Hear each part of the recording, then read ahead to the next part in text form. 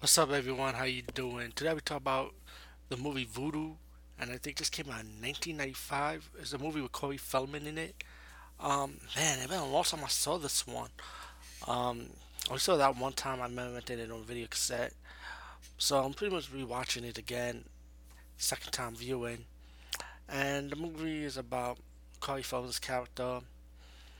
He's going to a new college where his girlfriend is at, and he pretty much needs a place to stay, and suddenly this mysterious guy came in and helped him out, said he could stay with his fraternity, and just joined him just like that, but with one catch.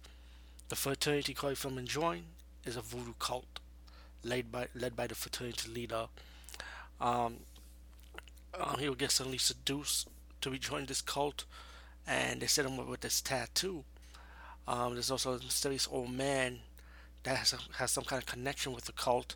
As the movie progressed, he found that the old man son died from this cult, with a twist, which you're gonna find out when you watch this movie.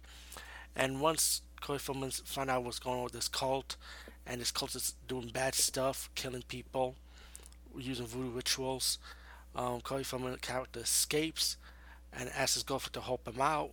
But later on in the movie, they will they will kidnap his girlfriend and try to lead him, and that's when Corey Feldman had to save her and stop the voodoo cult leader. There's a reason why they want Corey Feldman to be part of the fraternity because they need a seventh man to be a sacrifice, so the cult leader could gain power, pretty much. Voodoo, it's all right movie, basic special effects, 90s horror special effects. Did enjoy that. Enjoyed the horror elements in this movie.